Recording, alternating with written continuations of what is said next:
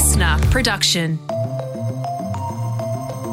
Hello, welcome to The Briefing. It's Friday. You've made it to the end of the week. Well done. It is the 21st of May. I'm Tom Tilley, and on today's briefing, how to talk to a conspiracy theorist. We see shapes in cloud patterns.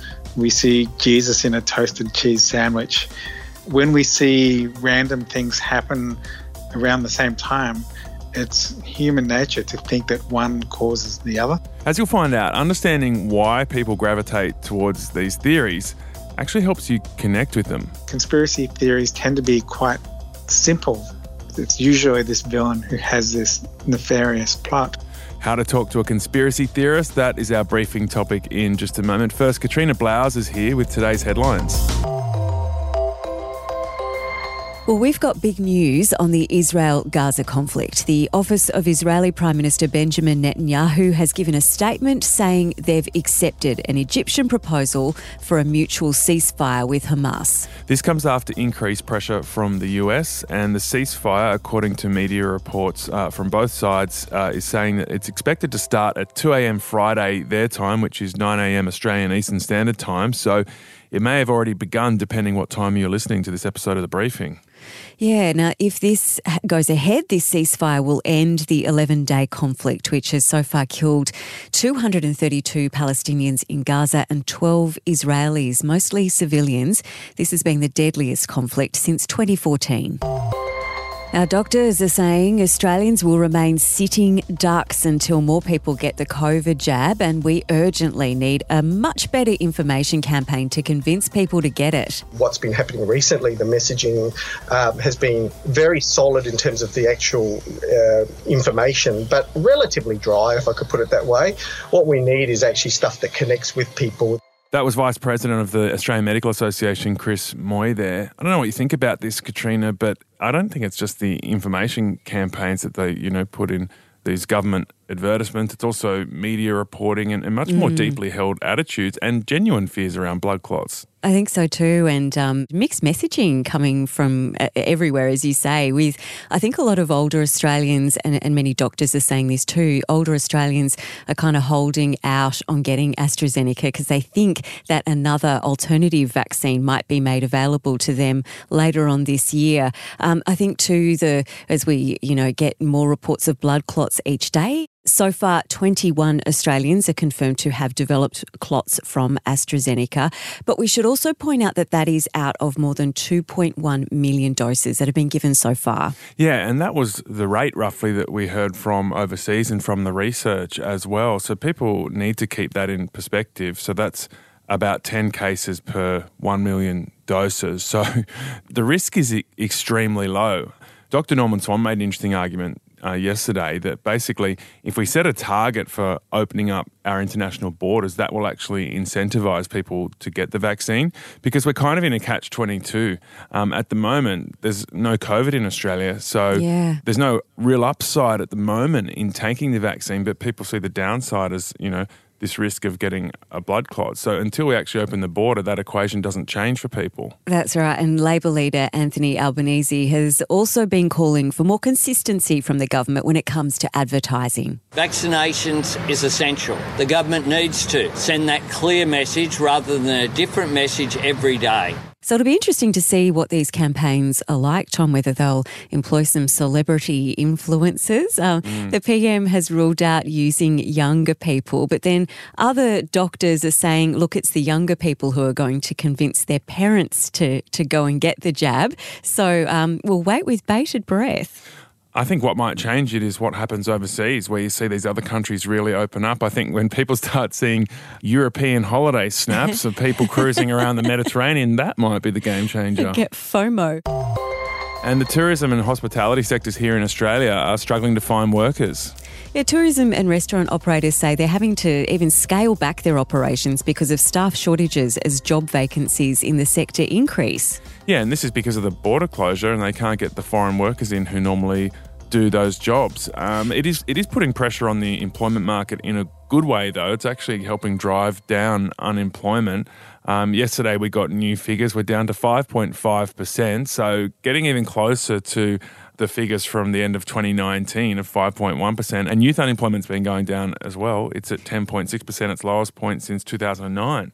Which I guess on the face of it looks amazing, but a lot of people are saying that the devil is always in the detail and there's a lot of underemployment. So for young people in particular, while they are still getting shifts, they're not getting as many as they were pre-COVID. And a very juicy royal tale, which you know I love. This one involves Princess Diana and an apology overnight from the BBC. This is unbelievable. An inquiry into that sensational 1995 interview with Princess Diana, which has been played and replayed many, many times since, has found that the journalist Martin Bashir lied to get that story, and then the broadcaster covered it up. Yeah, it's incredible. So this interview was played to 23 million people at the time and many millions since. Here is one of the most famous moments from that interview. Do you think Mrs. Parker Bowles was a factor in the breakdown of your marriage? Well, there were 3 of us in this marriage, so it was a bit crowded. Yeah, so this investigation found that Bashir, the journalist, used fake bank statements when he was trying to set up a meeting with Diana. He got these bank statements mocked up and showed them to Diana's brother, Earl Spencer, basically saying that other media outlets were paying other members of the royal family for information, so Diana needed to have her say. See, that is so unbelievable because it's a step beyond just telling like a little white lie to get an interview. He actually went to the effort of getting fake documents mocked up and then showing them to Diana's brother. That report also found BBC bosses failed to scrutinise how Bashir had even got the interview in what amounted to a cover-up. Well, if you were running the show, you'd just be pretty happy you got the interview, right? But I guess you have a bit of a responsibility because it was pretty out of the blue for her to speak out like that. And the BBC has such high standards for them to turn a blind eye to this is what makes this so extraordinary. And they've had to now hand back every award they ever received for that interview, which includes a BAFTA. I can't wait to see how they investigate Oprah, how she got the interview with Meghan and Harry, what she did. Did she give them the chooks? Help build the chook pen? Was there a bribe? And remember this sound, Katrina? Doesn't that take you back? Oh my goodness, that's the sound of anticipation, of sitting there on the edge of your seat wondering, am I going to connect? Am I going to be able to look up a boy band? Or a bulletin board? That was the sound of the internet back in the 90s, and one of the icons from that period was the Internet Explorer browser launched in 1995, and Microsoft have just announced that it's coming to an end. Yeah, apparently they're losing out to new competitors like Google Chrome, which I've got to admit that's kind of what I always use. Microsoft says it will continue to compete with Google with its newer Edge browser. What a great name, Edge. Very edgy. Don't know how that'll go. Thank you so much for joining us for 3 briefings this week, Katrina. My pleasure. We'll catch you another time soon. Coming up after this message from our sponsor, Annika Smethurst joins us as we learn how to speak to a conspiracy theorist.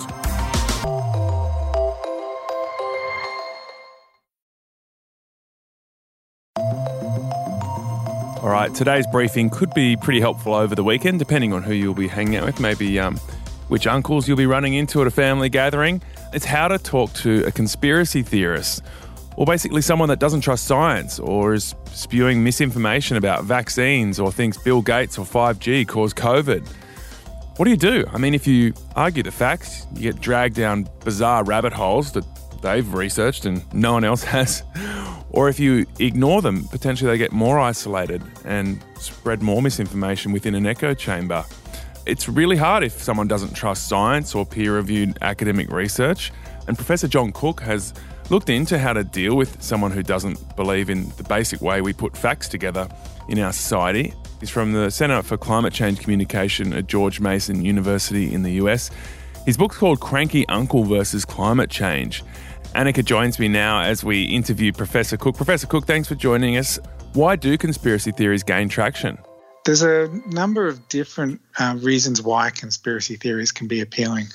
One is because when people do feel anxious, when you have something big and threatening like a pandemic, particularly something that's random and doesn't have a good explanation, conspiracy theories can be quite comforting because they offer a organised explanation for why things are happening.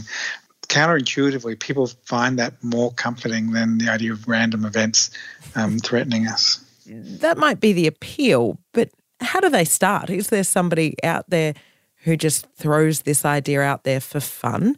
Or do we think the people that, I guess, where this originates actually believe this and it just takes traction naturally?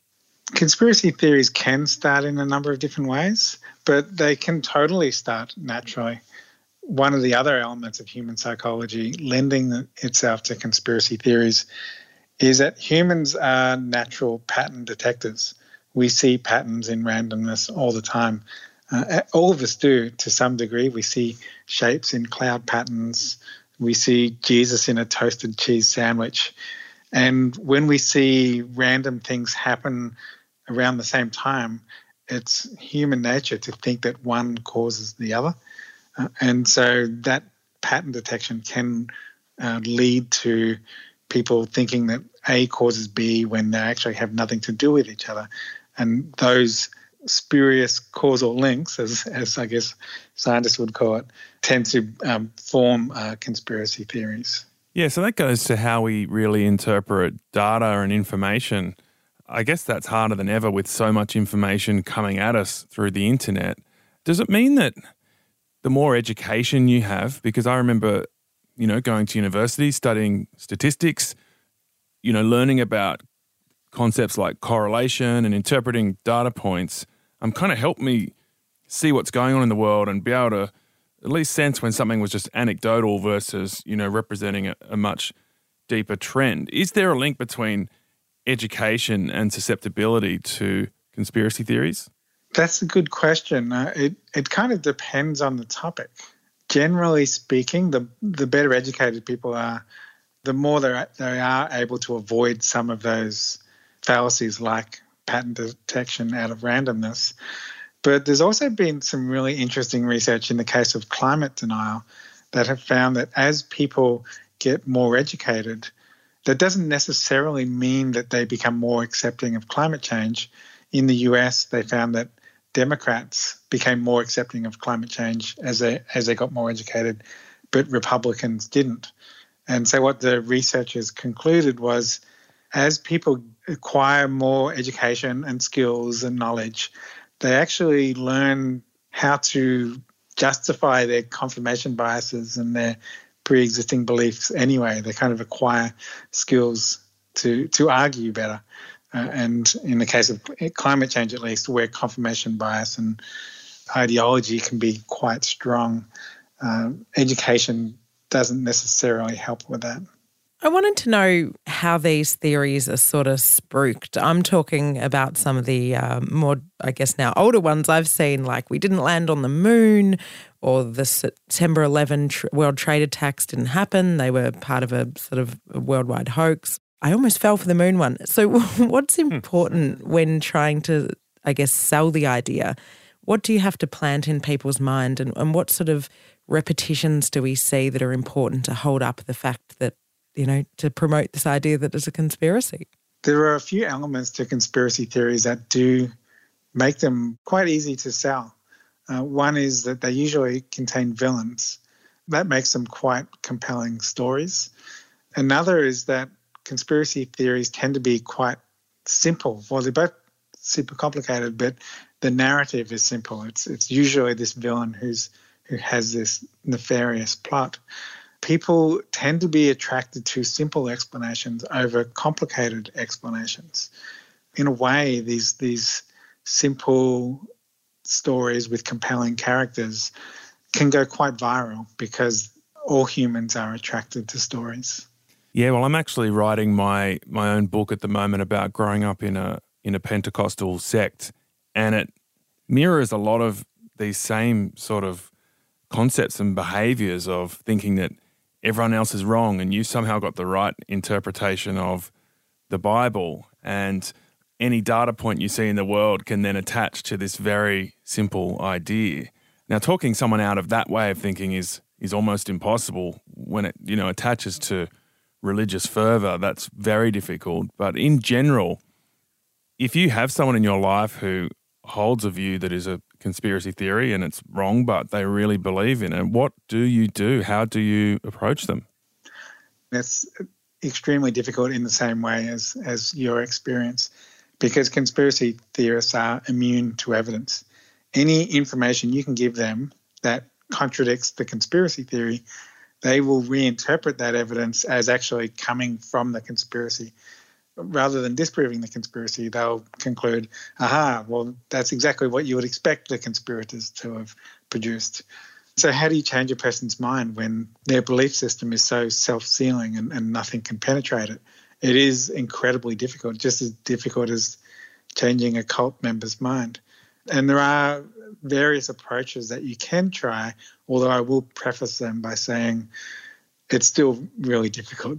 Dial down your expectations if you are talking to a conspiracy theorist, because otherwise you'll get very frustrated if you're not making progress. But I think two approaches that can be quite, at least give you a chance, is firstly empathy rather than ridicule. Don't go into a conversation making fun of them or confronting them. Rather, I think approaching a conversation with curiosity and empathy and appealing to common values can be a fruitful approach.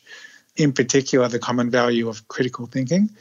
If you can encourage them to apply that critical thinking they like to think that they have and point it at their actual conspiracy theory, at the evidence for it, is it consistent? Maybe you can make headway there, although it's still unlikely. What's the biggest mistake you can make when you try to talk to someone who holds conspiracy theory views? Maybe it's assuming that the power of your intellect will be successful in changing their mind. We need a bit of humility and recognising that we may not be as persuasive as we think we are. And by dialing down your expectations, you can at least be a little calmer and less frustrated in the conversation. Are you worsening the situation if you end up sort of ostracising this person? I mean, that can be unavoidable, depending on how far down the rabbit hole a person has gone. It may be that the whole exercise is futile anyway. It really depends on the person and the context. I will say this, from personal experience, my dad is not a conspiracy theorist, but he was a climate denier. And we would have conversations about climate change, and I would get quite frustrated with him because even though I can advise people, be calm, be rational, that kind of goes out the window when you're arguing with your own dad. What I didn't realise at the time was this wasn't a single conversation. It was a series of conversations in a relationship. And over a period of years, eventually he changed his mind about climate change. And I don't know if there was any specific argument or point or bit of evidence that changed his mind. I think it's just having an ongoing relationship with a person is important too. That was Professor John Cook from George Mason Uni in the US. Hope you got something practical out of that. And truthfully, I hope you don't have to use any of that over the weekend. Maybe you will. All right, speaking of the weekend briefing will be in your feed from tomorrow with Jamila Rizvi. Jamila Rizvi, who have you got on this week? Hey, Tom. I am really excited about tomorrow's weekend briefing. I have had a really special conversation with Rick Morton, who is a journalist and author, and whose new book, My Year of Living Vulnerably, is seriously making some waves. You've probably already had it recommended to you, if not bought for you. In our discussion, we talk about what it is to be a man in 21st century Australia. We talk about stereotypes and expectations. We talk about queer role models and what it's like to grow up with a dad who isn't that interested in finding you any. And we talk about what it's like to grow up poor. And I don't think that conversation is had enough in Australia. We talk about all kinds of intersectionalities, but we often don't just talk about money and the fact that some of us have more than others, and some people in Australia really are struggling to get by. Rick is someone who grew up living not just week to week, but day to day and his insights are really fascinating. Rick Morton going deep about his book on the Weekend Briefing tomorrow. Thank you so much, Jamila.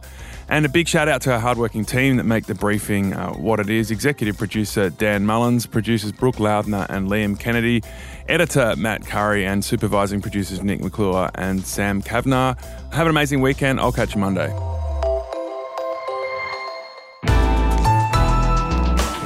Listener.